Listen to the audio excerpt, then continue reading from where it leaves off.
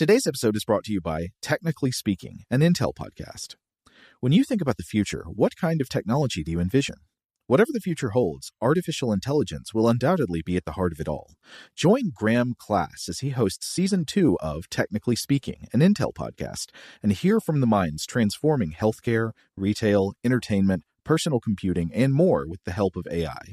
Tune in every other Tuesday and explore the latest technology that's changing our world today and creating a more accessible tomorrow. Listen to Technically Speaking, an Intel podcast on the iHeartRadio app, Apple Podcasts, or wherever you get your podcasts. What's up, this your boy Lil Duval, and check out my podcast, Conversations with Unc, on the Black Effect Podcast Network. Each and every Tuesday, Conversations with Unc podcast feature casuals and in-depth talk about ebbs and flows of life and the pursuit of happiness. Unlike my work on stage, I tap into a more serious and sensitive side to give life advice and simply offer words of encouragement, yet remind folks to never forget to laugh. Every Tuesday, listen to Conversations with Unc, hosted by Lil Duval on the Black Effect Podcast Network, iHeartRadio app, or wherever you get your podcasts. Presented by AT&T. Connecting changes everything. Okay, picture this. It's Friday afternoon when a thought hits you. I can spend another weekend doing the same old whatever, or I can hop into my all-new Hyundai Santa Fe and hit the road. With available H-Track all-wheel drive and 3-row seating, my whole family can head deep into the wild. Conquer the weekend in the all-new Hyundai Santa Fe. Visit HyundaiUSA.com or call 562-314-4603 for more details. Hyundai, there's joy in every journey.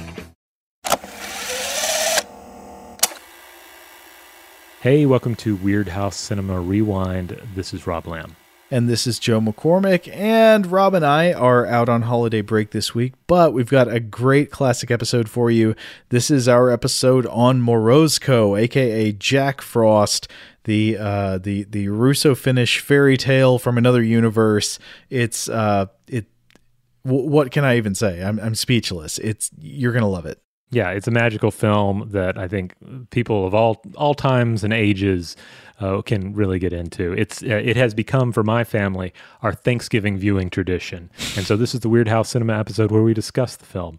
And this was a lot of fun. And I remember I really enjoyed hearing after the fact from folks who grew up with this movie, either within the Mystery Science Theater 3000 tradition or outside of that tradition. Watching it on TV in Europe or being familiar with it due to family history.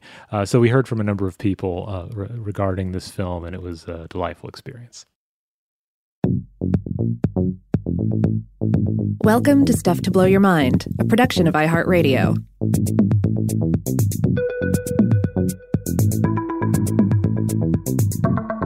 Hey, welcome to Weird House Cinema. This is Rob Lamb. And I'm Joe McCormick. And this is going to be, I think this is going to be the last new episode of Weird House Cinema for the year before we return in the new year. And it's pretty exciting because we essentially have one last holiday selection here. It's one that is near and dear to my heart, I can safely say at this point. My esteem for this film has built up over the years, over the decades, and I feel like I'm at a level of just maximum appreciation for it now. Christmas with the Cranks. No, we're going to be talking about the 1960s Russian fairy tale spectacular Morozko, better known to many fans in the West as Jack Frost. I think it's sometimes called Frosty or Father Frost. You might recall our mention of this film in past episodes of Stuff to Blow Your Mind that touch on things like mushroom culture and Russian folklore. Now, I did not know that it was called Frosty, but that would make sense because immediately I think of how some people, I don't do this, by the way, but some people who get the Frosties at Wendy's dip the French fries in them. And this movie is very much like that. It is like a salty fried potato product dipped into something sweet and cold on the tongue. It is a mashup of different kinds of fairy tale flavors and genres. It is a scattergun blast of weird magical elements of folklore. Now, of course, if you grew up in the United States, particularly during the 1990s, then your introduction to this film, I think, was likely through Mystery Science Theater 3000, episode 813, which aired in 1997. This was a riff of this film. But if you grew up in Russia or in parts of Eastern Europe, then this movie was likely far more than a weird oddity for your amusement. This may have been your holiday viewing tradition, either around Christmas or New Year's. In fact, in the late 90s, I remember, so this would have been not too long after it actually, the MST episode actually aired, I instantly loved it. I couldn't necessarily, explain why I loved it. And that's one I think the beauties about Mystery Science Theater 3000 is, like I've said before, I feel like it kind of showed many of us that these sorts of films existed and taught us at least some ways of appreciating them. But anyway, I really liked the episode, and I was hanging out with a friend from high school and a foreign exchange student from the Czech Republic who was staying with that friend at the time. And for some reason, I either described this episode to them or perhaps I actually showed them part of the episode, like I put it on a VHS tape or something. And Marketa, the student, told me, instantly recognized it and said, "Oh, this is the film we watch every year. This is our Christmas tradition. They show it on TV every Christmas, and it's just an essential part of the holiday, as Christmassy as the baby Jesus lowering gifts from heaven on a golden string." Now, on one hand, that is very strange to me because I, like you, first encountered this on Mystery Science Theater where the mindset I was in when I first saw it was what a strange mushroom to find in the forest. Like it was just this bizarre oddity from out of the 19th dimension. But now seeing it again, especially without the Mystery Science Theater, just watching the movie on its own, it has the same kind of weird texture as a lot of Christmas classics that we did grow up with, like I don't know, like the stop motion Rudolph the Red-Nosed Reindeer and things like that, except more earthy. I mean, this feels more rooted in real folklore and archetypes and imagery that goes way back. Yeah, this film is not one of those films where you're like, okay, I guess I need to research my Russian history or my Russian folklore before I watch this so I'll know what's going on. No, all that is great and helps you appreciate it more. But all of this speaks on a level that I feel like most viewers, especially the sort of intended viewer, the child, either the actual child or the child at heart, will instantly get what's going on throughout most of this film. And in case in point, this film has been a viewing. The MST version of this has been a ritual of my wife and I's for many years now. We watch it every Thanksgiving. Last Thanksgiving, I believe we introduced my son to it, and he was like, "Okay, this is interesting." And this year, he said, I said, "Hey, do you guys want to watch Jack Frost?" And he said, "Yeah, but I think we should watch it, quote, without all the jokes." So he wanted it unriffed. And so I was delighted to try, because I'd been wanting to try that out as well, because I knew at this point that the grubby visual film grade that we have in the MST episodes is not a proper reflection of the film. So I really wanted to watch a high definition version of it anyway. And so we watched it, and it was an absolute delight. Everybody enjoyed it. He loved it. Nothing against the MST version. I think it's a lot of fun, but if that is the only version of Morosco you've watched, then you're missing out on just so many extra dimensional colors. I think you're entirely correct. I don't remember when we had this conversation, but you were telling me this some time a ways back, and so I finally watched it in a higher definition transfer, and this movie is beautiful. It is truly it's colorful. A lot of the locations are gorgeous. They picked really wonderful wilderness settings, especially in the first half of the movie that takes place in the spring or summer, I guess, and so there are these hills and forests and caves and meadows, and the colors of the costumes just pop. It's really wonderful. Yeah, it's it just transforms the film in so many ways to watch it in this full, colorful version. For starters, like if you have, especially to Western viewers, you have these scenes of people in babushkas, wandering about in the woods. If you have drab colors, that takes on a drab quality. But when it is so bright and so beautiful, and the babushkas are so vibrantly decorated, it paints an entirely different picture mixture of like rural living. It actually allows you to taste the folkloric ideal that's clearly this film is celebrating. You know, it's funny. I mentioned the Rudolph the Red-Nosed Reindeer thing. I just looked it up, and it came out apparently the same year as Morozko, both 1964 films. Okay, yeah, and it is weird with Morozko. I've seen different dates for it. Like sometimes I see 1964, sometimes I see 65. But at any rate, that is the time period, mid 1960s, that it emerges. So yeah, this is essentially a big budget folklore spectacular for children, for the whole family, and it has everything. It has the personification of winter. It has the evil witch Baba Yaga and her chicken-footed house. You have these troll-like bandits milling about. You have magical animals. You have mushroom spirits, arranged marriages, folkloric logic, and just much, much more. Mm-hmm. So in terms of an elevator pitch for this movie, the best thing I could come up with is looking for a change in life, consider wandering into the Russian folkloric wilderness and see what happens. The other way I'd frame it is always be polite to magical old people you meet in the woods. Absolutely. I mean, that's just universal. All right, maybe we need to hit some trailer audio. All right, who's playing hide and seek with me now? Who? You? Yes. Are you a sorcerer, Granddaddy? I dabble in sorcery a little, but the truth is that I get bored. You get bored? I get bored. Come on, play with me. Let's play hide and seek together. With you? Play hide and seek? Yes. You're joking. I catch you in no time. Think so? Yes, I think so. If you catch me, I'll give you a well-bent bow and some nice straight arrows. Is that a bargain? It's a bargain, Father Mushroom. Okay, just kidding. That wasn't the trailer, because apparently we don't know if there is a trailer that has any like English narration, but I think there's a trailer at least with some singing. Yeah, and it's possible I'm missing something, because I did find trailers with English language for other films from this particular director, who we'll get to in a bit. Now, before we get to the connections, we do want to talk just a little bit about folktales and Russian folktales, and the Russian folktale that is at the center of all this. But before we do so, I wanted to just mention a few quick points that are actually from our episode on the Leshy from last year that concerns Russian folklore. These were points made by Jack V. Haney in the excellent book or series of books, an anthology of Russian folk tales. So first of all, he contends that more folk tales may have emerged from the Russian people than any other, due in part to the fact that rural oral traditions lasted well into the 20th century. He also says that Russia has the second largest number of tale types, according to the International Classification System.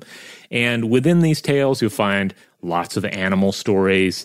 Frequent villains include Baba Yaga, witches, nasty dwarves, shape-shifting magicians. However, Baba Yaga is also sometimes a donor or a helper. So, sometimes she's a villain. Sometimes I guess she's kind of an anti-hero or something, or somebody that begrudgingly helps our hero out. And that's good to keep in mind in this film, because she's kind of both at times. Frequent characters in general, you've got Baba Yaga and her hut, the Firebird, Koschei the Deathless, Ivan, different versions of Ivan pop up. And this is key, the hero frequently wanders through the woods at some point and receives help in his quest from an animal or some sort of supernatural aid. Now, the movie, Morozko or Jack Frost, actually seems to smash together a number of different fairy tale archetypes, but I would say that the core of the story, the core situation and backbone, is based on a classic Russian fairy tale known as Morozko or Father Frost, which appeared in printed folktale collections going back at least as far as the 19th century, maybe before then.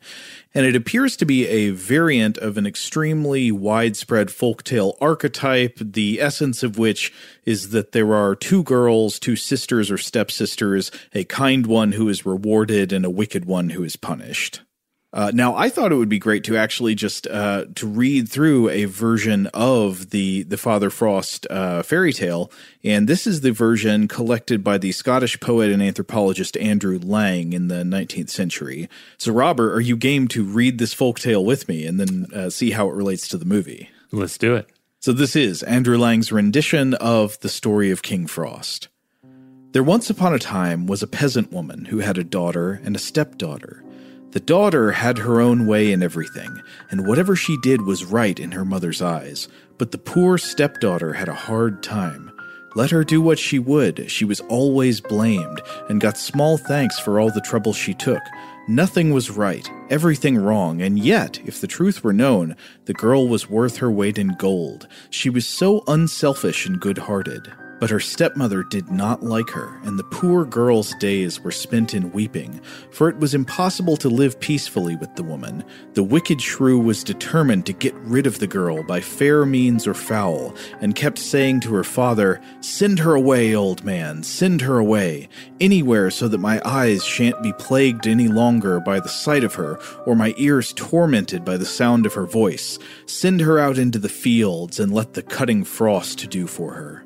In vain did the poor old father weep and implore her pity. She was firm, and he dared not gainsay her.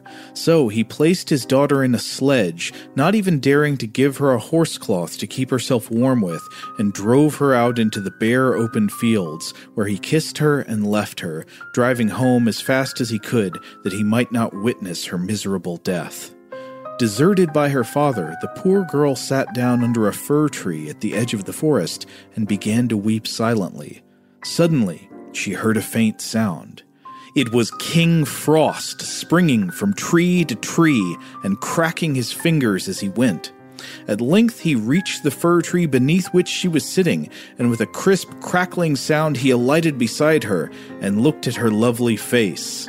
"Well, maiden," he snapped out, "do you know who I am? I am King Frost, King of the Red Noses." "All hail to you, great king," answered the girl in a gentle, trembling voice. "Have you come to take me away?" "Are you warm, maiden?" he replied. "Quite warm, King Frost," she answered, though she shivered as she spoke. Then King Frost stooped down and bent over the girl, and the crackling sound grew louder, and the air seemed to be full of knives and darts. And again he asked, "Maiden, are you warm? Are you warm, beautiful girl?" And though her breath was almost frozen on her lips, she whispered gently, "Quite warm, King Frost." Then King Frost gnashed his teeth and cracked his fingers, and his eyes sparkled, and the crackling, crisp sound was louder than ever, and for the last time he asked her, "Maiden, are you still warm? Are you still warm, little love?" And the poor girl was so stiff and numb that she could just gasp, "Still warm, O king." Now her gentle, courteous words and her uncomplaining ways touched King Frost, and he had pity on her, and he wrapped her up in furs and covered her with blankets, and he fetched a great box in which were beautiful jewels and a rich robe embroidered in gold and silver, and she put it on and looked more lovely than ever, and King Frost stepped with her into his sledge with 6 white horses. Okay, here we got intermission on the folktale. So it seems like not complaining about being cold worked out really good for her.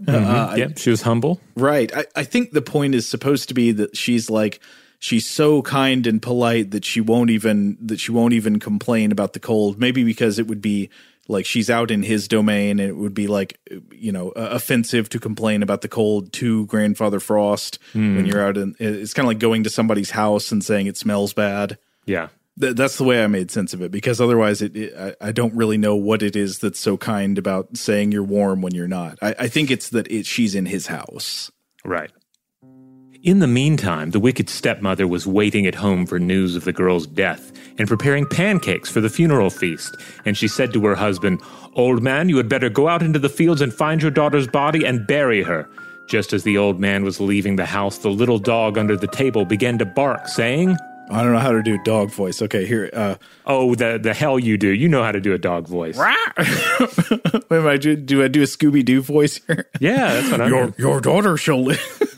Your daughter shall live to be your delight. Her daughter shall die this very night. Hold your tongue, you foolish beast, scolded the woman. There's a pancake for you, but you must say, Her daughter shall have much silver and gold. His daughter is frozen quite stiff and cold. But the doggy ate up the pancake and barked, saying, His daughter shall wear a crown on her head. Her daughter shall die unwooed, unwed. And then old woman tried to coax the doggy with more pancakes and to terrify it with blows, but he barked on, always repeating the same words. And suddenly the door creaked and flew open, and a great heavy chest was pushed in, and behind it came the stepdaughter, radiant and beautiful, in a dress all glittering with silver and gold. For a moment the stepmother's eyes were dazzled. Then she called to her husband, Old man, yoke the horses at once into the sledge, and take my daughter into the same field, and leave her on the same spot exactly. And so the old man took the girl and left her beneath the same tree where he had parted from his daughter. In a few minutes, King Frost came past, and looking at the girl, he said, Are you warm, maiden? What a blind old fool you must be to ask such a question, she answered angrily. Can't you see that my hands and my feet are nearly frozen? Then King Frost sprang to and fro in front of her, questioning her and getting only rude, rough words in reply, till at last he got very angry and cracked his fingers and gnashed his teeth and froze her to death. But in the hut, her mother was waiting for her to return, and as she grew impatient, she said to her husband, Get out the horses, old man, and go and fetch her home, and see that you are careful not to upset the sledge and lose the chest. Is the mother becoming Irish? I think. Yeah, she might be. She might be. I mean, as we'll discuss, like it's impossible to read these lines without thinking of the actors in this movie, and particularly the English dub of those characters. And and then I'm also drifting in my accent here. Oh, okay. But then, so we got a couple more lines. So the dog beneath the table began to bark, saying, Your daughter is frozen quite stiff and cold, and never shall have a chest full of gold. Don't tell such wicked lies, scolded the woman. There's a cake for you. Now say, her daughter shall marry a mighty king. But at that moment, the door flew open, and she rushed out to meet her daughter, and as she took her frozen body in her arms, she too was chilled to death. And that's the end. Man, these old fairy tales are so mean. Yeah, this is as is often the case. Yeah, the old tales didn't play around. They were often rather brutal in ways that you might expect a film adaptation to then soften things a bit and maybe not go so hard on people, especially if they're not doing anything particularly evil. But even if they are, like Frost is just going around just murdering everyone. How are the children going to connect with that? Right. So the skeleton of this folktale absolutely appears in the movie, but yeah, like you say, the edges are dulled a little bit. So the spoiled, mean daughter is not frozen to death along with her mother. Instead, she's just sort of made a fool of. Yeah, and generally, there's just now that we've read through the story, like I admire the script even more because they found great ways to soften the thorniness of the story. Like instead of the old man being like, well, I better do what she says and abandoning his daughter to die in the cold, they do an alteration on that where he is going to do that. He's driving her out into the wilderness to abandon her, but then he has a change of heart and says, nope, I'm going to go back and give her a piece of my mind.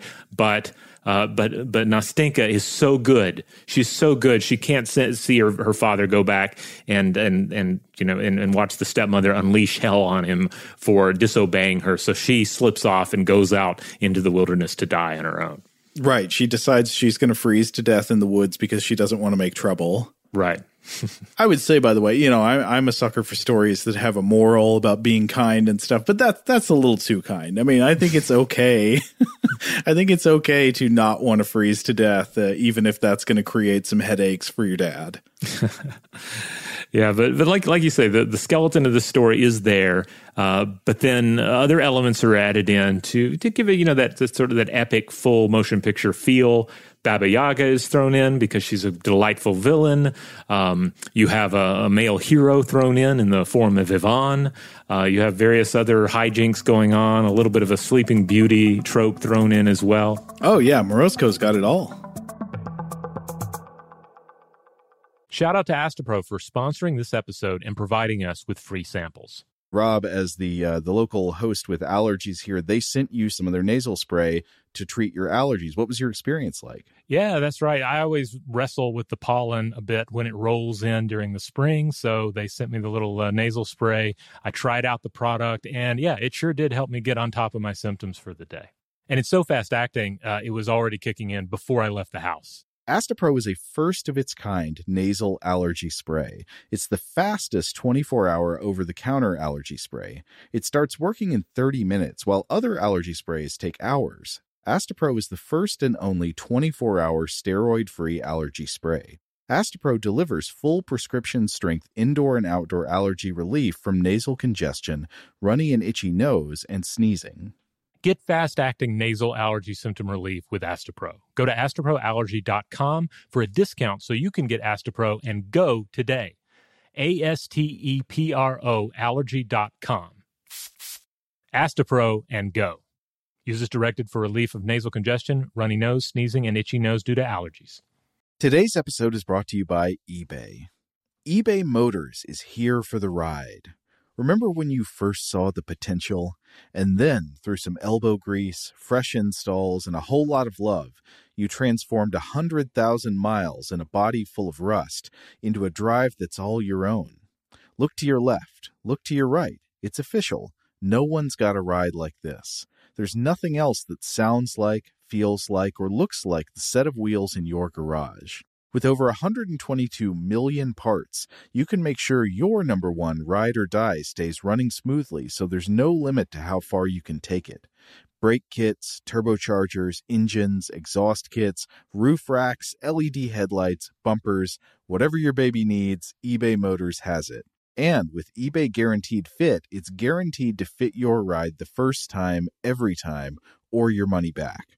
Plus, at these prices, well, you're burning rubber, not cash. Keep your ride or die alive at ebaymotors.com. Eligible items only. Exclusions apply. Today's episode is brought to you by Technically Speaking, an Intel podcast. When you think about the future, what kind of technology do you envision? Whatever the future holds, artificial intelligence will undoubtedly be at the heart of it all. Join Graham Class as he hosts Season 2 of Technically Speaking, an Intel podcast from Ruby Studio in partnership with Intel. Explore the future of technology that's rapidly evolving our world today with the help of AI. There's still so much work and research needed to fully understand the power and potential of AI, and Intel is at the forefront of implementing AI in revolutionary technology that's changing the world we live in for the better. In each episode, Graham interviews the minds transforming medicine and healthcare, retail, entertainment, personal computing, and more while pioneering new uses for AI in these spaces. Tune in every other Tuesday and explore the latest technology that's changing our world today and creating a more accessible tomorrow. Listen to Technically Speaking, an Intel podcast on the iHeartRadio app, Apple Podcasts, or wherever you get your podcasts.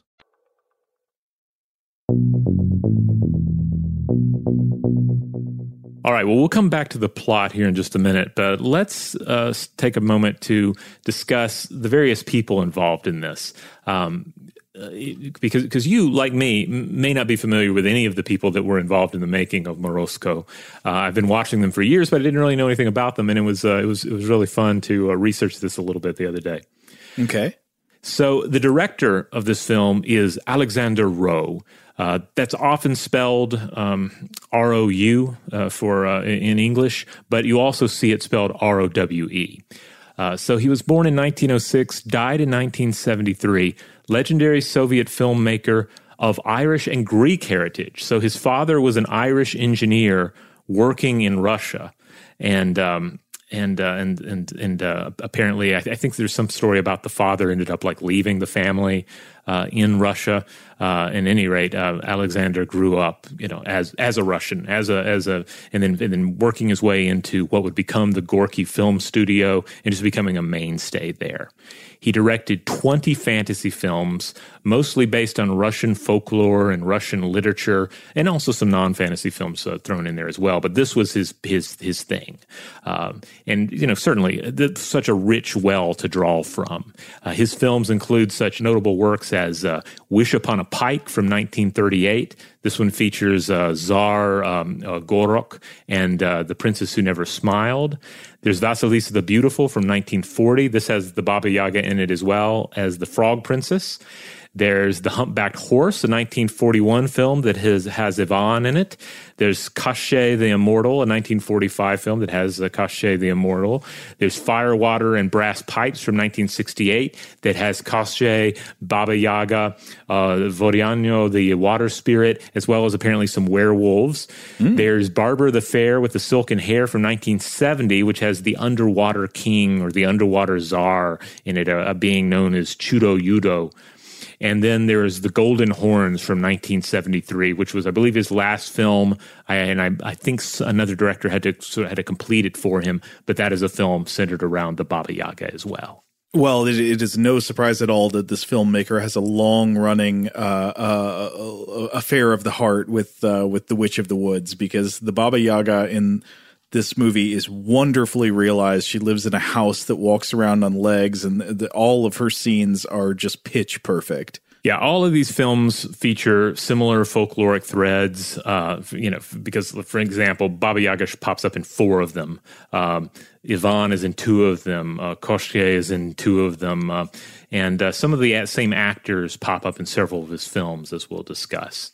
So basically the deal seems to be that Rowe popularized the epic folkloric fantasy film in Russia and set a standard that was certainly emulated by other directors of the time period, but is also still reflected to this day in Russian cinema, including the films of the Walt Disney Company CIS, which produced the live-action Russian fantasy films The Book of Masters in 2009 and the Lost Warrior trilogy from 2017 through, I believe, the 3rd film in that saga is coming out in 2022.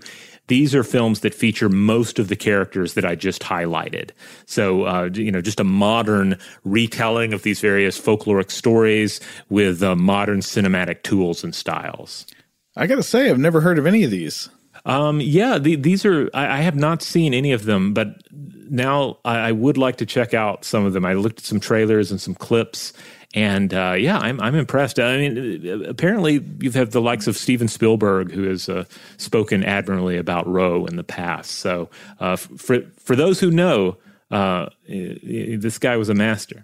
Now, as far as the screenwriters go, there are 2 credited screenwriters. The first one is Nikolai Erdman, who lived 1900 through 1970, a Russian playwright and screenwriter, perhaps best known for 1928's The Suicide. This is a play, and he turned to cinema when his playwriting career ran afoul of Soviet authorities. And then there's Mikhail Volpin, who lived 1902 through 1988, a Russian screenwriter who frequently worked with Erdman. Together, they also wrote Rose, Fire, Water, and Brass Pipes.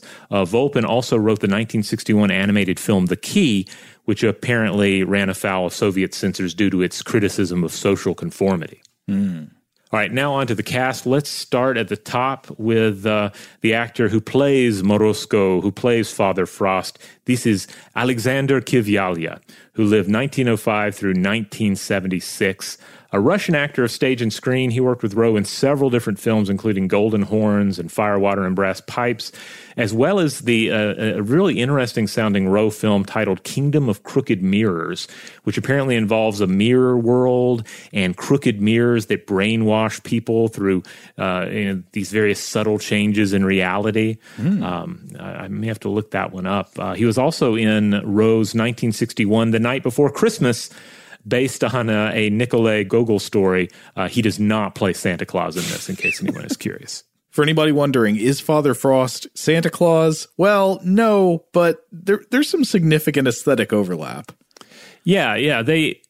It's enough to where you sometimes see people describe Father Frost as the quote, the Russian Santa Claus, which is incorrect, but they're kind of cut from the same cloth. You know, there are similarities. Once you get into the amorphous, collective unconscious, I guess you could make an argument that they're essentially the same being. Both have long white beard, both ride around in a sleigh, both are associated with the winter months, both have a scepter that freezes people solid upon touching. They both have a big beard, though, and sometimes they bring gifts. Well, no, he's okay. Father Frost has the scepter, but Santa Claus has the flower to disappear. If you know. Oh well, yes. If you're watching, if you're watching Santa Claus, that's the 1960s movie as well, wasn't it? The Mexican Santa Claus film. Santa Claus versus the devil. All right, the rest of the cast. So you have Nastinka, the beautiful, perfect girl, the stepdaughter, played by Natalia Sedgwick, who was born in 1948, still alive as of this recording, a former Russian figure skater and ballet dancer. She was also in Rose, Fire, Water, and Brass Pipes. Hard to miss. She has these just enormous eyes. Right. So Nastinka or Nastya corresponds to the good sister, the good daughter in the folktale, the one who's very nice and polite and is treated very harshly by her hateful stepmother. Now let's go ahead and talk about the bad sister, the stepsister here. This is Mafushka, the stepsister, played by Inna Churakova, born 1943, and I have to say, this was a performance that I always admired, knowing nothing about this actor. Like, she's tremendous in this. Like, just, this snarling, but at times kind of vulnerable human being. She is an outrageous caricature, but at times you feel for her too. Well, she's detestable, but also pitiable in the way that all spoiled children are, because, there's nothing more revolting than a spoiled brat child, but that, they were made that way. And you get to see how her mother's sort of abusive doting causes her to be the way she is. So you feel bad for her. Yeah. And, given how good this performance is, it probably shouldn't come as a surprise, but it might surprise some people to know that, okay, this was only her third screen role, but Churakova went on to have this just highly successful acting career in Russia and is highly acclaimed. Like, she's essentially the Russian Meryl Streep. Like, she's that level of successful. If you look up lists of like famous Russian actresses, unless it's some sort of just modern list that's not taking in the full scope of Russian cinema, you may very well find her on that list. She was born in 1943, still active today. She's married to acclaimed Russian director Gleb Panfilov, and has starred in several of his historical films, including 1983's Vasa. She's just wonderful in this. Every moment on screen, she's doing something interesting. Now, the character of Ivan, the male hero, was played by Edward Izotov, who was born in 1936, died in 2003. Tall, handsome Russian actor whose career lasted throughout the 60s and 70s, but was apparently derailed in the early 80s due to some manner of financial or real estate scandal. I couldn't get the full details on it. But he was also in Rose, Fire, Water, and Brass Pipes. All right, then there's the stepmom. This part was played by Vera Altaskaya, who was born in 1919, died in 1978, another established Russian actor and a frequent cast member in Roe films.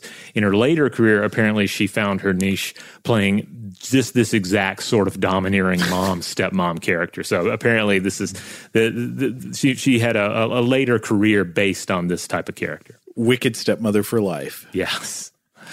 All right, and then Baba Yaga, the witch. Oh, this is such a great character and such a great screen presence in this film. She is played by the actor Grigory Milgar, who lived 1903 through 1993. So this guy was a comedic Russian actor who also seems to have specialized in playing supernatural folkloric villains. He played Baba Yaga 5 times for Alexander Rowe, and he played Kashke the Immortal something like 4 times. He also played Chudo Yudo. He played Tsar Goroko, various devils and demons. So if you needed somebody to play this kind of menacing but also slightly comedic villain, this was your guy. He is giving it his all. I don't want to cheapen it by this comparison, but for like modern American audiences, think like a level of commitment to a frantic physical performance, sort of like Jim Carrey in the 90s. Yeah, like in a sense, he's kind of like a big name monster player, like a Boris Karloff. But imagine if Boris Karloff were merged with one of these just outlandish physical comedians. This is what you might have. All right, we also have an interesting bandit chief character who pops up in this, played by Anatoly Kubatsky, who lived 1908 through 2001. A Russian character actor who often played heavies and bandits and kings, and frequently worked with Alexander Rowe. He's pretty fun in this. It's not a huge part, but he has a lot of snarling scenes where he's staring off and off screen and looking very suspicious and greedy. So it's a fun role. He has a great line that really sticks in my head, where in the English dub, after Yvonne has apparently magically thrown all of the bandits' clubs up in the sky so that they don't fall back down until months later, the bandit chief just says, "That's odd." I love it. Yeah. All right. Just one more name to mention, since we do tend to point out who did the music. It was an individual by the name of Nikolay Budashkin, who lived 1910 through 1988. I don't know much about him, but he also did the music on Through Fire, Water, and Brass Pipes. The score is delightful in this. It's beautiful and magical. Today's episode is brought to you by eBay. eBay Motors is here for the ride. Remember when you first saw the potential? And then, through some elbow grease, fresh installs, and a whole lot of love, you transformed 100,000 miles and a body full of rust into a drive that's all your own. Look to your left. Look to your right. It's official. No one's got a ride like this. There's nothing else that sounds like, feels like, or looks like the set of wheels in your garage. With over 122 million parts, you can make sure your number one ride or die stays running smoothly, so there's no limit to how far you can take it. Brake kits, turbochargers, engines, exhaust kits, roof racks, LED headlights, bumpers, whatever your baby needs, eBay Motors has it. And with eBay Guaranteed Fit, it's guaranteed to fit your ride the first time, every time, or your money back.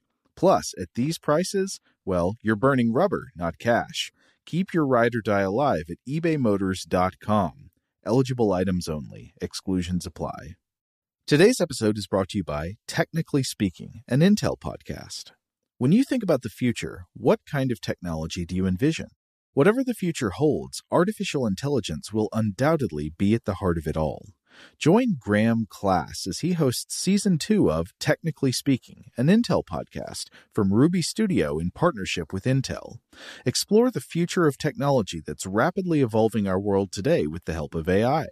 There's still so much work and research needed to fully understand the power and potential of AI, and Intel is at the forefront of implementing AI in revolutionary technology that's changing the world we live in for the better. In each episode, Graham interviews the minds transforming medicine and healthcare, retail, entertainment, personal computing, and more, while pioneering new uses for AI in these spaces. Tune in every other Tuesday and explore the latest technology that's changing our world today and creating a more accessible tomorrow. Listen to Technically Speaking, an Intel podcast on the iHeartRadio app, Apple Podcasts, or wherever you get your podcasts. Today's episode is brought to you by Visible. If you haven't heard of Visible, now you have. They're the wireless carrier that's making wireless visible. It's in the name. Get a one-line plan with unlimited 5G data powered by Verizon, just $25 a month, every month, taxes and fees included. Having a one-line plan means you only need you to save. No estranged roommates, exes, cousins twice removed, or AI-powered humanoid robots needed. And because $25 a month really means $25 a month, you can call, text, stream, whatever, as much as you want without worrying about getting dinged at the end of the month. No hidden fees, no surprises. No, really. It's like the old saying goes, you can't judge a book by its cover, but you can judge a company by its name. So spread the word. Tell all your friends there's a wireless company out there with transparency in their name, and they're called Visible. Start saving on wireless today at Visible.com. Monthly rate on the Visible plan for data management practices and additional terms, visit Visible.com.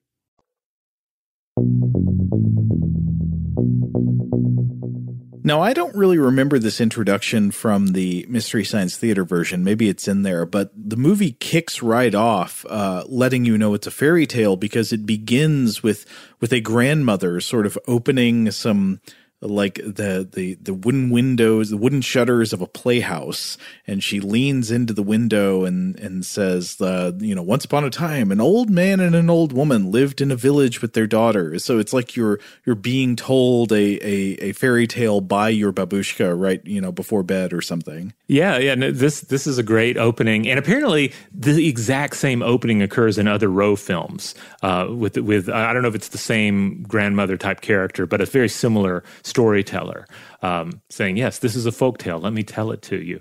And this was cut from the MST3K version, I'm sure for time, as they frequently did with those films. But I also love it because if you remove her from the film, there aren't really any like nice old Russian ladies in the movie. It's like mostly the evil stepmom, a would-be mother-in-law who's also kind of scheming, and then a matchmaker who I don't know. I guess the matchmaker isn't terrible, but still, she lacks the charm of this grandmotherly storyteller who's here to entertain us. I think Yvonne's mom is nice. You only meet her for a second, but she gives him good advice that he doesn't obey, though he should have. Right, and she also, she's just like she's desperately trying to tell him to live his life correctly as he's leaving the house. So I don't know. It's a very desperate scene and not really a warm one. I guess we do meet a nice blind lady later on, but nothing like the grandma here who's speaking directly to us. No, but you got to give a shout out to Yvonne's mom. She's right about everything. He's like, I'm running off to cause trouble. I'm going to go rolling through the woods, getting into all kinds of mischief. And she's like, wait, respect your elders. If he'd only listened to her. Yeah, she could have saved him a lot of grief, but isn't that always the way? Well, anyway, so you get the introduction that she says, she explains the situation, which is similar to the beginning of the original folktale about Grandfather Frost. You get the two daughters. Nastika was the daughter of the old man. Marfushka was the daughter of the old woman. And then you fade to these idyllic scenes of rural life. So you got sunrise on a river that's very smooth in an old house deep in the woods. And you see the family sleeping inside, or at least most of the family. Because the first character we get to see is Marfushka. Again, this is played by Ina Chorkova. She is sleeping in it. So there's a thing I was wondering about whether this is a real feature of, I don't know, this time and place, something you would find in these rural Russian houses, or if this is saying something about the character. But she's like a teenager sleeping in what appears to be kind of a crib. It's like a wooden box, I think, that maybe rocks. And I wonder if that's supposed to be like, oh, she's spoiled like a baby. Yeah, I don't know. I guess I always thought it was just, she's kind of a big baby, so of course she's in something like a crib. But it's possible that this is some sort of traditional box bed. I know we have some Russian listeners and listeners with Russian roots or a greater knowledge of Russian customs. Perhaps you can chime in on this. Is this something that an adult would actually be sleeping in, or is this just about telling us that she's a big baby? Well, I think something that has got to be true to the Russian setting is the fact that she is being bothered by mosquitoes. They're buzzing around her face. I hear the mosquitoes can be really rough in the Russian woods, and so they're buzzing around. And her mother wakes up, and she sees what's going on. Oh no, my poor baby's being bothered by mosquitoes. So she wakes up her husband and makes him sit at Marfushka's bedside to wave a branch over her face to keep the mosquitoes away while she sleeps.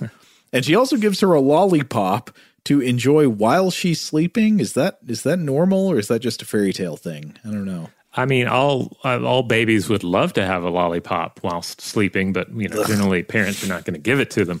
Gross. I don't know. I can't speak to that. But the interesting thing about the lollipop is that, again, the MST3K version of this, the video quality, certainly on versions that lasted after the show went away initially, the video quality is so poor that all I saw was red lollipop. It wasn't until I watched a nice HD version of it that I saw that the red lollipop is in the shape of a rooster. And so I looked into this. I was like, well, why is it in the shape of a rooster? Is this a thing? And yes, it is indeed a thing. There is this. If something is in this film, I guess there's a very good chance that it's there for a reason.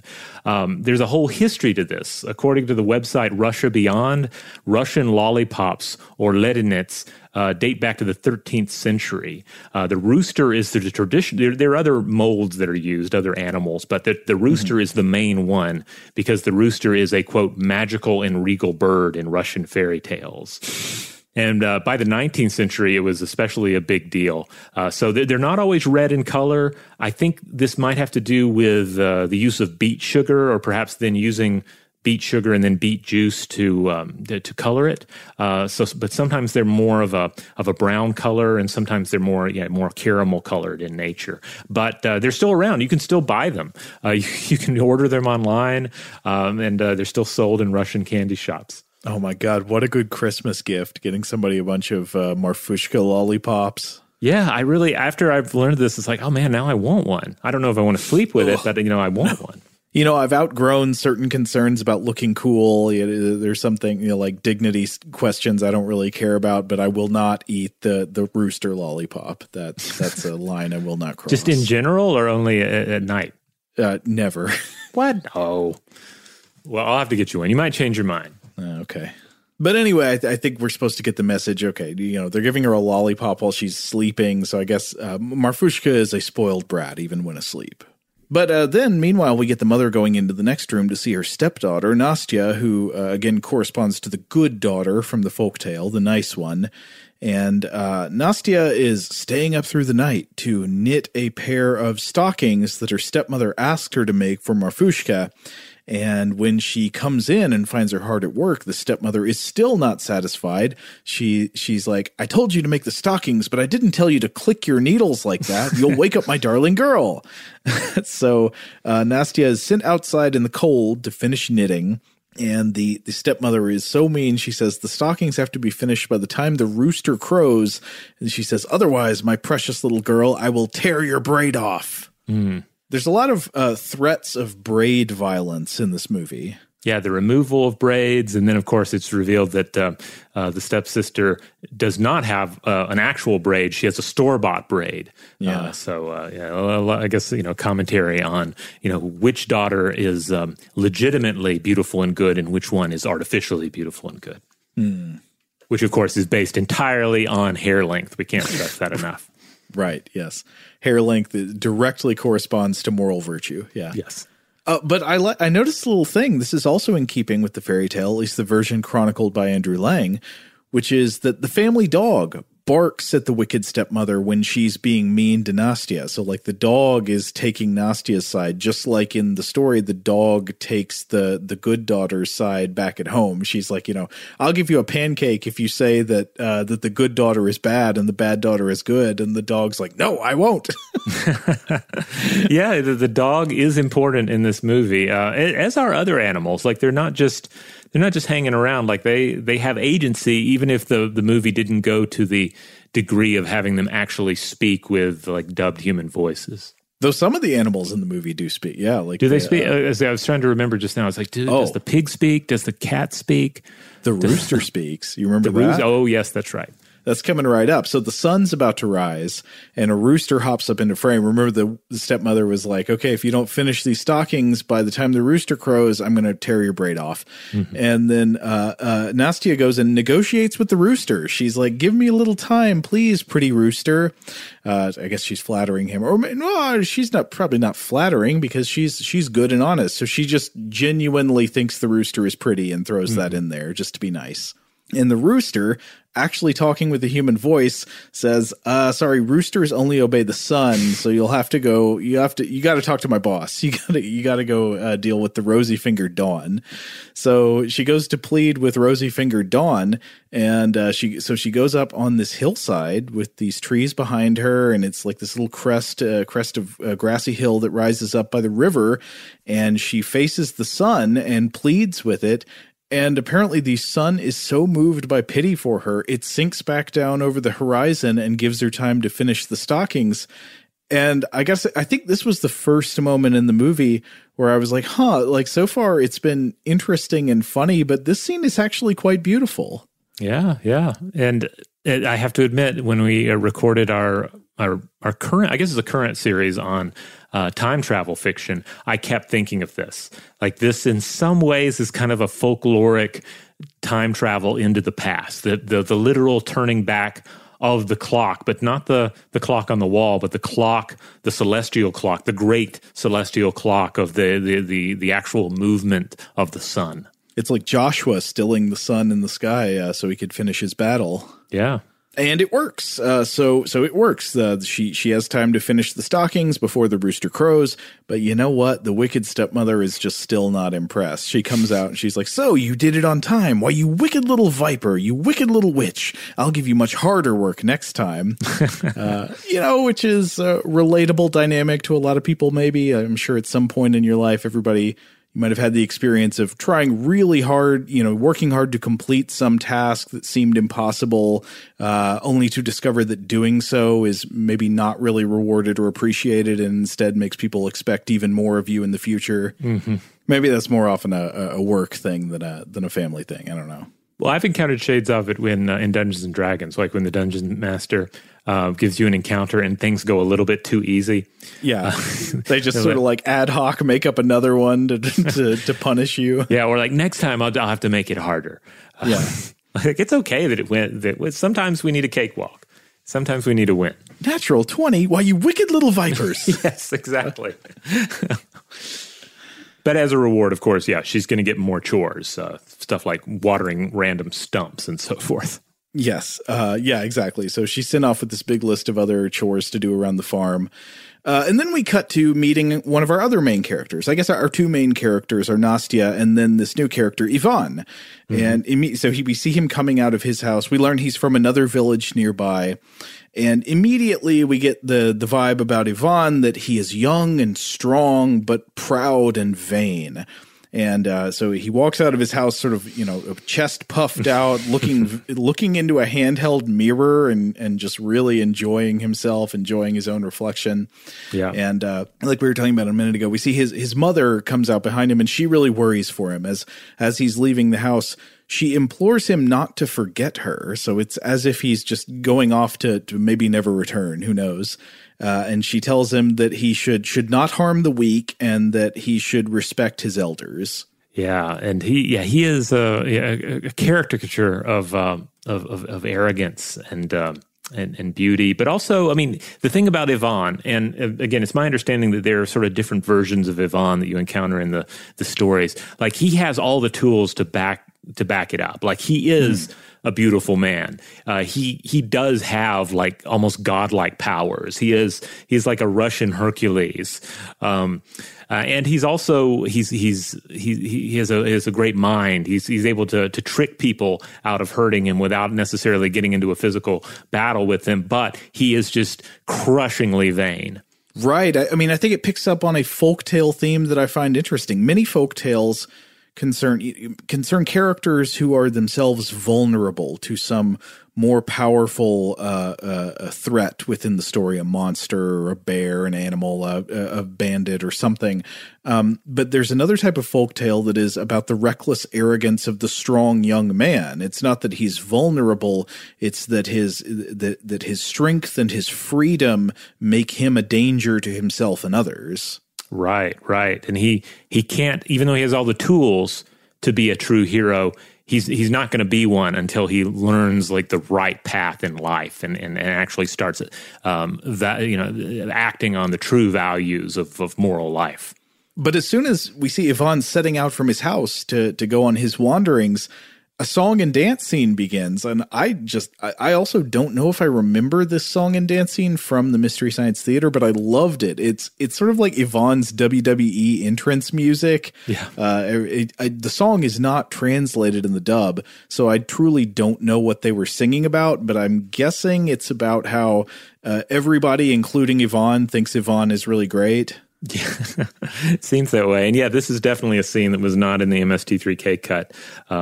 So it's kind of like this delightful bonus you get from watching it. You know, you get to watch all these scenes you've seen a million times transformed into something beautiful, and then occasionally all new scenes. But this leads into Yvonne going singing and tramping through the forests and the hills, and it's just a really excellent musical scene. The song is good.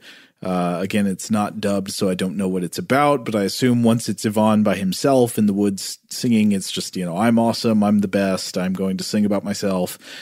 And then we go straight into the bandit scene, which I did remember from the other version. Mm-hmm. And the bandit scene is a classic. It's how would we describe this one? Do you want to take it? Oh, well, it's just this band of really, like watching this, it's easy to imagine that they're not even humans, but they're some sort of dwarves or trolls or something, or gnomes, because it's just a bunch of very rugged-looking, mostly bearded men in mismatched garments sitting around a campfire. And they're plucking the petals off of daisies, and they're trying to decide. They're trying to use the daisy as a way to decide how they're gonna go about their day, chanting, "We will rob them. We won't rob them. We will eat them. We won't eat them," etc. But the next one is, "We will beat them. We will be beaten." So what happens if they pick "we will be beaten"? Do they just go get beaten? I don't think I never really noticed that they were saying that part. Yeah. And some of the bandits are like up in the trees as lookouts. So mm-hmm. I love the setup here, but of course we're going to have a clash of the strong against the strong. Yvonne comes along whistling his theme song, still doing the tune of his entrance music. And the bandits come up to him and they say, "Hey, you're captured. Now we're going to rob you." I think that's literally a quote. Mm-hmm. And so he says, "All right, then rob me." And he drops his satchel, which I guess they would assume has his money in it. And they start fighting over his satchel. And in doing so, they drop their clubs. And then Yvonne sets to grabbing the clubs and chucking them way up in the air. And then when they figure out what's going on, they're like, "Hey, what'd you do with our clubs?" And he's like, "Well, I threw them up in the sky and they'll come down next winter." Okay. Yeah, it's great. I mean, the bandits are fearsome, but not the smartest, and Yvonne is easily able to outsmart them without even really having to fight them. And so moving along, Yvonne just goes about his business, and then the narrator comes in. I love that there are just a few moments where a narrator suddenly talks. There's not much narration in the movie, but every now and then you get like a sentence or two, and it's kind of jarring because it's like, whoa, where did that come from? Mm-hmm. But the narrator says, "How long did our young hero Yvonne wander over hill and dale? Frankly, we have no idea." And I was laughing when I saw that because I was like, who is we? Is this like the God speaking? Like, you know, in Genesis, "Let us make man in our own image." Anyway, so the narrator says, "The fact remains that Yvonne eventually reached far away in unknown lands." And here is where we get another classic scene. I think we talked about this scene a little bit in our mushroom foraging episode, but this is the chase scene between Yvonne and the old man mushroom, or grandfather mushroom. So Yvonne meets this old man who wears a hat that looks like a mushroom cap, and he keeps disappearing and reappearing. Mm-hmm. And Yvonne goes up to him and says, "Are you a sorcerer, Granddaddy?" And he says, "I dabble in sorcery a little, but the truth is that I get bored." And what does that mean? Does he get bored? Well, Grandfather Mushroom wants Yvonne to play hide and seek with him. So they work out a deal. If Yvonne can catch Grandfather Mushroom, he will receive a well-bent bow and some straight arrows. But it is hard to catch Grandfather Mushroom because he has the power to disappear and teleport, so this does not really seem fair. Mm-hmm. So Yvonne loses, but because he admits to losing, the old man gives him the bow and arrows anyway. But in keeping with the themes of the original folktale, so Yvonne is not in the classic Grandfather Frost, at least the version chronicled by Andrew Lang, but the same rules apply. So he has met a magical old man in the woods, and he is not courteous to him. He forgets to say thank you for the bow, and he just sort of is like, "Okay, I'm going to go about my business." And the old man is like, "Hey, aren't you going to say thank you and bow to me? Bow your head." And Yvonne says, "Those who bow run the risk of losing their head. The bear will bow before you if you like, but not Yvonne." And this is bad news. So Grandfather Mushroom is like, then so be it. Things will come to pass as you say. The bear will bow before me down to the ground, but it is your back that will bend. So here we get the, again, always be polite to old magical people in the woods. Today's episode is brought to you by eBay. eBay Motors is here for the ride. Remember when you first saw the potential? And then, through some elbow grease, fresh installs, and a whole lot of love, you transformed 100,000 miles and a body full of rust into a drive that's all your own. Look to your left. Look to your right. It's official. No one's got a ride like this. There's nothing else that sounds like, feels like, or looks like the set of wheels in your garage. With over 122 million parts, you can make sure your number one ride or die stays running smoothly, so there's no limit to how far you can take it. Brake kits, turbochargers, engines, exhaust kits, roof racks, LED headlights, bumpers, whatever your baby needs, eBay Motors has it. And with eBay Guaranteed Fit, it's guaranteed to fit your ride the first time, every time, or your money back. Plus, at these prices, well, you're burning rubber, not cash. Keep your ride or die alive at ebaymotors.com. Eligible items only. Exclusions apply. Today's episode is brought to you by Technically Speaking, an Intel podcast. When you think about the future, what kind of technology do you envision? Whatever the future holds, artificial intelligence will undoubtedly be at the heart of it all. Join Graham Class as he hosts Season 2 of Technically Speaking, an Intel podcast from Ruby Studio in partnership with Intel. Explore the future of technology that's rapidly evolving our world today with the help of AI. There's still so much work and research needed to fully understand the power and potential of AI, and Intel is at the forefront of implementing AI in revolutionary technology that's changing the world we live in for the better. In each episode, Graham interviews the minds transforming medicine and healthcare, retail, entertainment, personal computing, and more while pioneering new uses for AI in these spaces.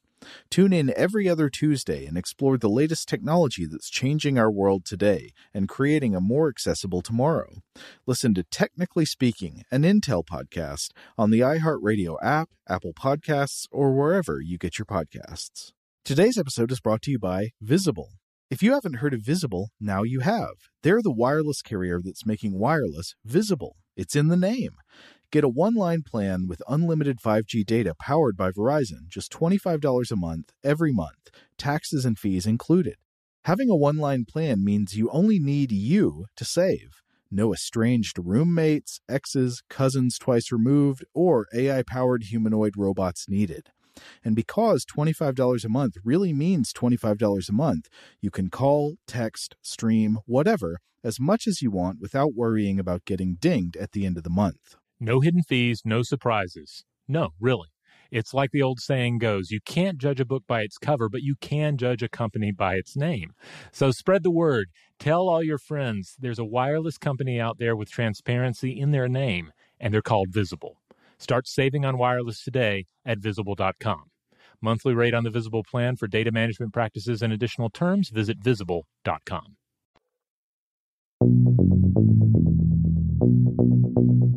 But eventually we got to have our two protagonists, our two plot lines collide, right? So so Yvonne comes across a carving on a rock that reads, find a feather in the fields and throw it to the winds, and if you follow that feather, you will find your destiny. So he has a somewhat aggressive way of finding a feather in the fields. He shoots a bird with an arrow and then picks a feather off of it, throws it. It floats all over the place, and he follows it. And eventually it lands at a riverside where he finds Nastia. She is there drawing water from the river. She's got her loyal buddy dog at the side, and she's singing this melancholy song, and she is pouring water over a dead stump. And Yvonne sees her, falls in love at first sight, and he walks up to talk. She is, of course, hard at work watering the old stump. She says she's going to water it until flowers bloom out of it, something her stepmother told her to do. And Yvonne's like, that's crazy. She must be very mean to you. But Nastia does not complain. She's like, oh, no, it's fine. You know, I'll do it. So Yvonne, I don't think there's really any lead up to this. He's just like, hey, will you marry me? So he's being very smooth, and she is like, I do not think we would make a good couple. And he wants to know why, and she says, well, it's because you're a braggart and I am not. And I like that his response is, well, I'm not a braggart because I'm actually very good at everything. So he explains how I guess it's not bragging if it's true. So he says he's a good fighter, he's a good fisherman, he's a great dancer, and he's a great hunter. And then he decides to show off how good he is at hunting by pulling out his bow, and he says he's going to shoot a bear on the other side of the river. And Nastia greatly opposes this. She says, no, she has cubs, and she tries to stop him. So she calls out to her dog, who barks, and this scares the bears, and they run off. And then Nastia throws a bucket over Yvonne's head. And then when the bucket comes off, the movie kicks into high gear because, oops, here we get Grandfather Mushroom magic, and now Yvonne has a bear head. And he sounds like Zoidberg. Yeah, I guess he does a bit. But yeah, it has this fabulous bear head that I think is actually well crafted. I mean, within the context of the film and the times, it looks kind of terrifying, but also kind of alive. It's very creepy looking, also sometimes funny looking, and his voice has changed. He no longer just sounds like Yvonne. He's like, whoa, what has happened to me? And when he realizes he has a bear head, he thinks that Nastia did it to him. He thinks that she gave, doesn't he? I think he thinks she gave him the bear head. Yeah, okay. Yeah, because he starts saying, I curse you forever, you witch! And he runs off and is freaking out. This also looks very funny because he's just running between the trees, sort of swinging his arms around and moaning. And Nastia is very sad, and her tears fall in the river. And for some reason, this makes flowers bloom out of the dead stump that she was watering. Yeah. And I think this is where we also have just a very beautiful, lengthy scene that I think was cut from the MST version, where we just see this wonderful reflection in the water, and she's having this emotional moment, and it's again one of those where you just admire the look of the film. Oh yeah, you're very right. I mean, so it is genuinely a sort of sad moment here. But then it cuts back to being kind of funny because then we see Yvonne just like roaming all over the place, growling and moaning and feeling really sorry for himself.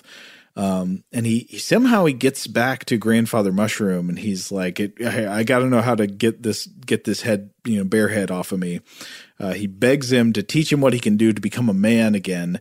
And Grandfather Mushroom says, you've never done a good deed. And then Barehead Yvonne just runs with it. So he's like, so I must do a good deed and then I'll return to normal. And Grandfather Mushroom is trying to protest. He's like, no, it isn't that simple. But Barehead he's already running off to get it done. So it's still that youthful, sort of prideful foolhardiness. He's not going to even read the full instructions. Yeah, and from here we get kind of a montage of scenes, right, where he's running up to people, random folks, and just saying, "What can I do to help you?" But he's a bear monster, so he's terrifying people, and they're just running away from him.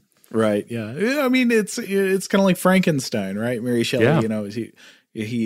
The creature just wants friends, but he's scary looking, so people are going to run away. Oh, it is in fact, it mirrors Frankenstein in another way that we'll get to in a second. Now, cutting back to the house where Nastia and Marfushka live, there is a really funny scene leading up to, I guess it's supposed to be a matchmaking scene where a suitor and his parents come to the house, and they're trying to set up Marfushka with this marriageable bachelor. And so they're getting her ready for that, putting all this makeup on her, but it looks like clown makeup, and she's wearing this extremely colorful outfit with a red and yellow crown, and the colors look great. And again, this is one reason that it really is worth watching the good HD version. But also, I thought the scene is very funny because like the bachelor is this super dopey looking dude. He slightly has a bit of the energy of the guy who plays Mycroft Holmes in the BBC version of Sherlock. Oh, yeah. But like dopier with long flat hair. Yes. And so there's a scene. So the parents are trying to get him and his parents to agree to marry Marfushka. But everything really goes wrong. Somehow she ends up falling into the lake, and then her fake braid comes off. And it just all goes to hell. And the other people are making fun of her. And so the stepmother is really mad. And then the worst thing of all is that the suitor dude is like, hey, what if I married Nastya instead? And that just makes the stepmother go like ballistic. Mm-hmm. Oh, and then eventually after a long interlude, Ivan does get his original head back. And I think it's because he picks up a stick thinking it belonged to an old woman that he helped carry back to her home over a mountain. And he's like, oh, this is her stick. I better take it back to her. And for some reason, that's the thing that does it. Then Grandfather Mushroom's like, okay, you deserve a human head now. Yeah, an old blind woman. So it kind of mirrors Frankenstein in that respect. That he ends up initially he ends up helping her by carrying her home, but it's seeing her stick and thinking, oh, she needs that stick. I need to get that back to her. So it's almost like. I mean, this is something that the MST3K riff had fun with, the idea that it's like he didn't actually do anything nice. He just thought about doing something nice. Right. And that was enough. But if I'm going to read into it more, I feel like it's the idea that he was doing it without any kind of a scheme behind it. He wasn't helping her because it would help him. He was just doing it as a reflex. It's like kindness was no longer something that he had to force himself to do. He could do it instinctually. Oh, well, that makes more sense. Okay, I can accept that. But yeah, when it does come down to it, it is very funny to point out that he just thought about doing it and he gets rewarded for it. And I don't know. I think sometimes people do sort of work that way. Like they maybe congratulate themselves a little too much, not for actually doing anything good, but for becoming convinced that they would do something good if given the opportunity. Yeah, I think we've looked at some studies on that for the core Stuff to Blow Your Mind episodes. Okay, well, here sort of we hit the transition point because we skip ahead in time. So we skip ahead to winter. Previously, I don't know, I guess this was supposed to be in summer before. And now we go to winter, and here is where we sort of really get into the meat of the original folktale. I also think at this point we might skip over some things and describe in less detail, but there is so much wonderful stuff and magical characters in the second half of the movie too, because here's where we're going to get Baba Yaga and Grandfather Frost. So the second part begins with the premise of the Grandfather Frost story, which is that the old man is taking Nastya out into the frozen woods to die because presumably because suitors keep wanting to marry her instead of Marfushka, and stepmother is tired of this, so she's like, old man, you will kill your daughter for me. And he's really broken up about it, but he's doing it. Like he's taking her out there on the sled.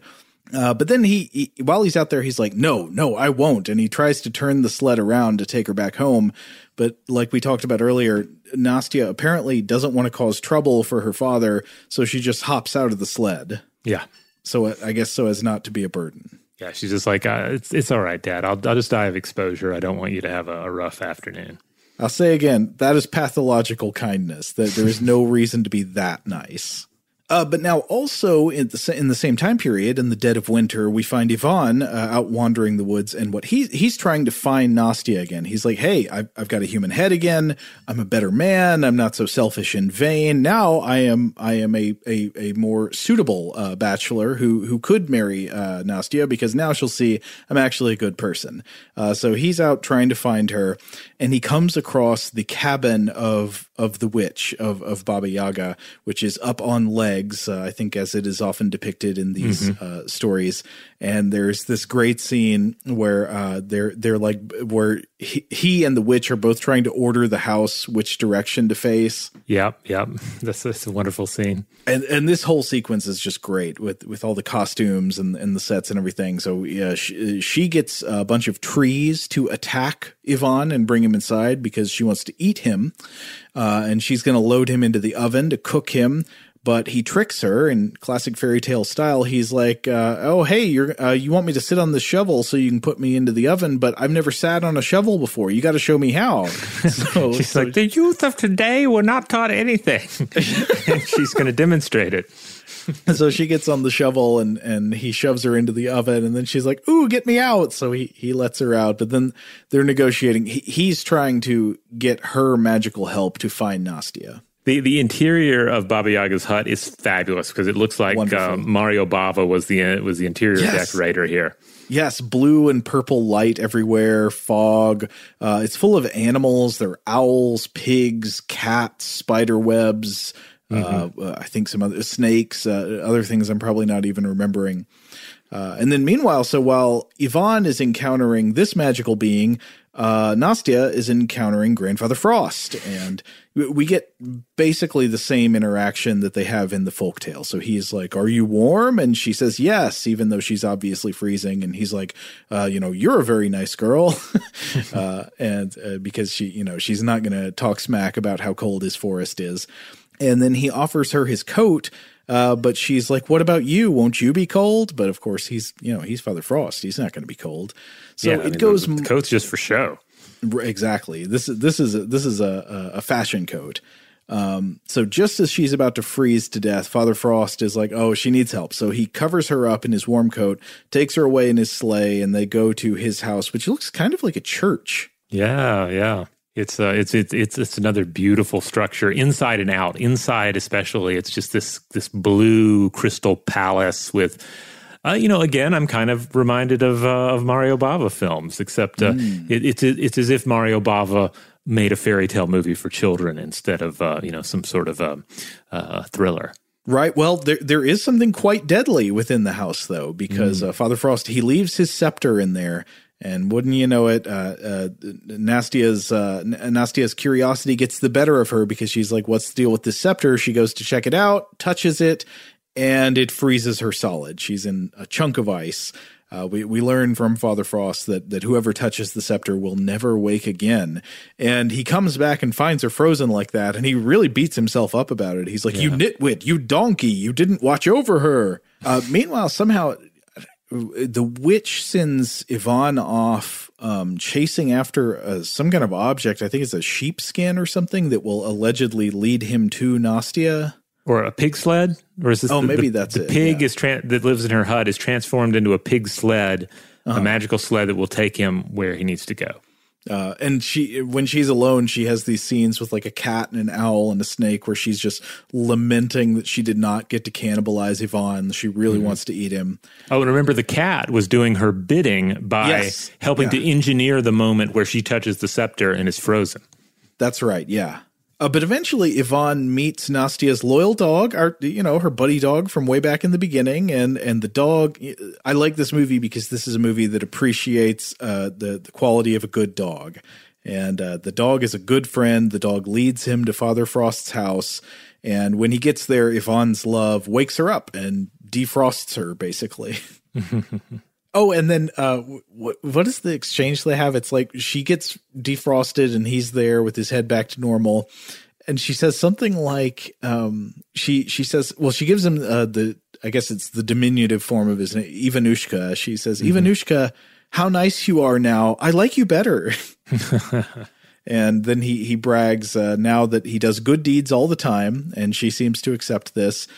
And then we get sort of a happy ending, but the funny thing is the movie's not over yet. So you would expect this is, the music kicks in and we go to credits, but it's not quite there yet. We do see the happy ending. Nastya and Ivan arrive back at the family home in a regal sleigh. They're dressed like royalty with a box full of gems. So it seems like they're married and they're happy and they're rich. And Marfushka is furious. She keeps saying, "I want stones." So much like the fairy tale, her mother demands that the old man take Marfushka out into the forest as well so that the same thing can happen to her. Because from their point of view, it's like, well, okay, daughter was left in the forest, came back, married, happy and rich. So, we just assume the same will happen to the other daughter. But when Father Frost comes across her, she basically beats him up. I think she actually hits him or something. Mm-hmm. Yeah. She's abusive and awful to Frost. And in the original folklore, like he freezes her to death for it. But in this, we get a sanitized version of that. Right. So instead of him killing her and the stepmother, Marfushka is sent back home in not with a husband, or not like royalty in a sleigh with a handsome husband pulled by white horses and a box full of jewels. Instead, she is by herself on a sled pulled by pigs with a box full of crows. Yes. And there's also a great sort of epilogue scene where Yvonne and Nastya are riding off together, and they get attacked by the bandits from earlier in the movie at the behest of the witch. Yeah, this is kind of our final battle. So she's rallied the bandits, and there's a great scene where she comes flying in her mortar, which is her traditional means of flying about. And this reminded me so much of an illustration from the Enchanted Worlds book. It was this really bright illustration by Ivan Bilibin from, I believe, 1900. It was in the book on witches and wizards. But you can also see this image if you just go to the Wikipedia page on Baba Yaga. It's like the top image, and it's really cool. So yeah, she's coming in. She's bribed the bandits. She's organizing them. So yeah, now you have the worst thing. You have you have Baba Yaga committed to bringing down Ivan and Nastinka, and she has convinced all of these bandits to work with her. The bandits aren't very smart, but now they have a general telling them what to do.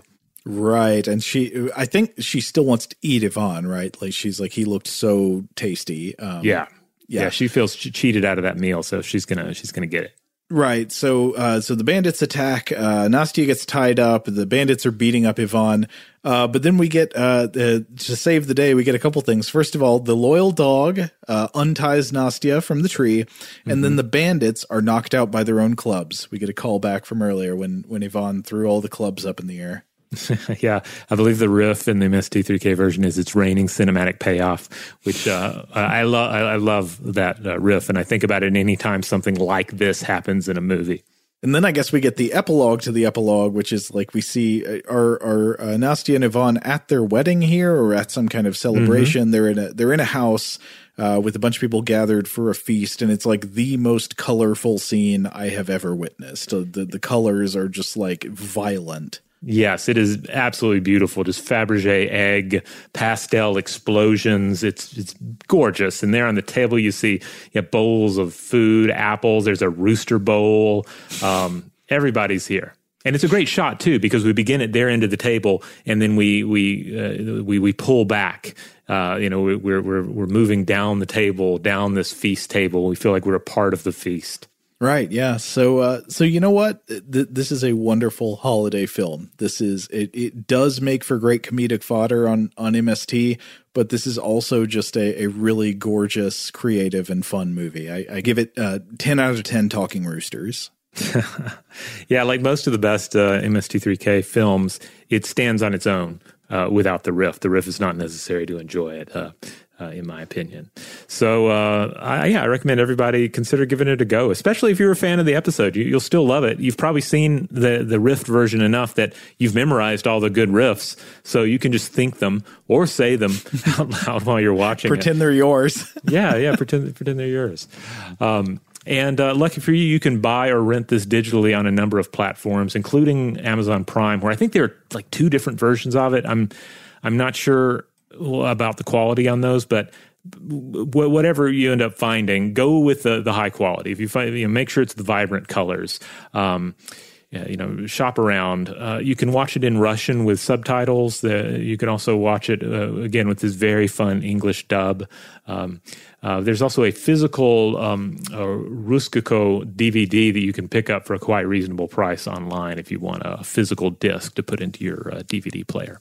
Nice. So I think this was our second Russian film on Weird House Cinema. There was Teens in the Universe. Oh, yeah, the sci-fi one with the great robots. Mm-hmm. Also, ultimately a children's film. And here we are with another Russian children's film. Well, I'm to understand there's plenty more where that came from. It seems like especially maybe the 60s and 70s have a lot of great-looking fantasy and sci-fi films from Russia. Yeah, and we've heard from some listeners who've given us some recommendations that also look great, and I've also run across some older films that also look pretty good. There's a particular Russian horror film that is on my list that we may have to get to in the months ahead, or rather in the year ahead, because like we said, I believe this is going to be it for this year. We're going to have a couple of repeats in the weeks ahead, a couple of Weird House Cinema Rewind episodes, but then we'll be back with something new. Christmas with the Cranks. Yeah, in January, as it should be. All right. If you want to listen to other episodes of Weird House Cinema, you'll find it every Friday in the Stuff to Blow Your Mind podcast feed. We are primarily a science and culture podcast with core episodes on Tuesdays and Thursdays, but on Mondays, we do listener mail. On Wednesdays, we do a short-form artifact episode. And on Fridays, we set aside most serious matters and we just talk about a weird and interesting film. Huge thanks, as always, to our excellent audio producer, Seth Nicholas Johnson. If you would like to get in touch with us with feedback on this episode or any other, to suggest a topic for the future, or just to say hello, you can email us at contact@stufftoblowyourmind.com. Stuff to Blow Your Mind is a production of iHeartRadio.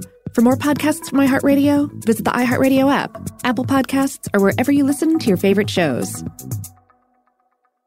Today's episode is brought to you by Visible. The future of wireless is here, and it's transparent. Switch to Visible, the wireless company that makes wireless visible. Get a one-line plan with unlimited 5G data powered by Verizon, just $25 a month, every month, taxes and fees included. No hidden fees, no surprises, no, really. What are you waiting for? Get with the times and switch to Visible at Visible.com. Monthly rate on the Visible plan. For data management practices and additional terms, visit Visible.com. The wait is almost over. Get ready for the 2024 NFL season as the full schedule is announced. Bring it on. Every rivalry, every rematch, every rookie debut, every game revealed. The 2024 NFL schedule release, presented by Verizon, coming in May. Live on NFL Network, ESPN2, and streaming on NFL Plus. Terms and conditions apply to NFL Plus. Visit NFL.com/schedule release to learn more. Okay, picture this. It's Friday afternoon when a thought hits you. I can spend another weekend doing the same old whatever, or I can hop into my all-new Hyundai Santa Fe and hit the road. With available H-Track all-wheel drive and 3-row seating, my whole family can head deep into the wild. Conquer the weekend in the all-new Hyundai Santa Fe. Visit HyundaiUSA.com or call 562-314-4603 for more details. Hyundai, there's joy in every journey.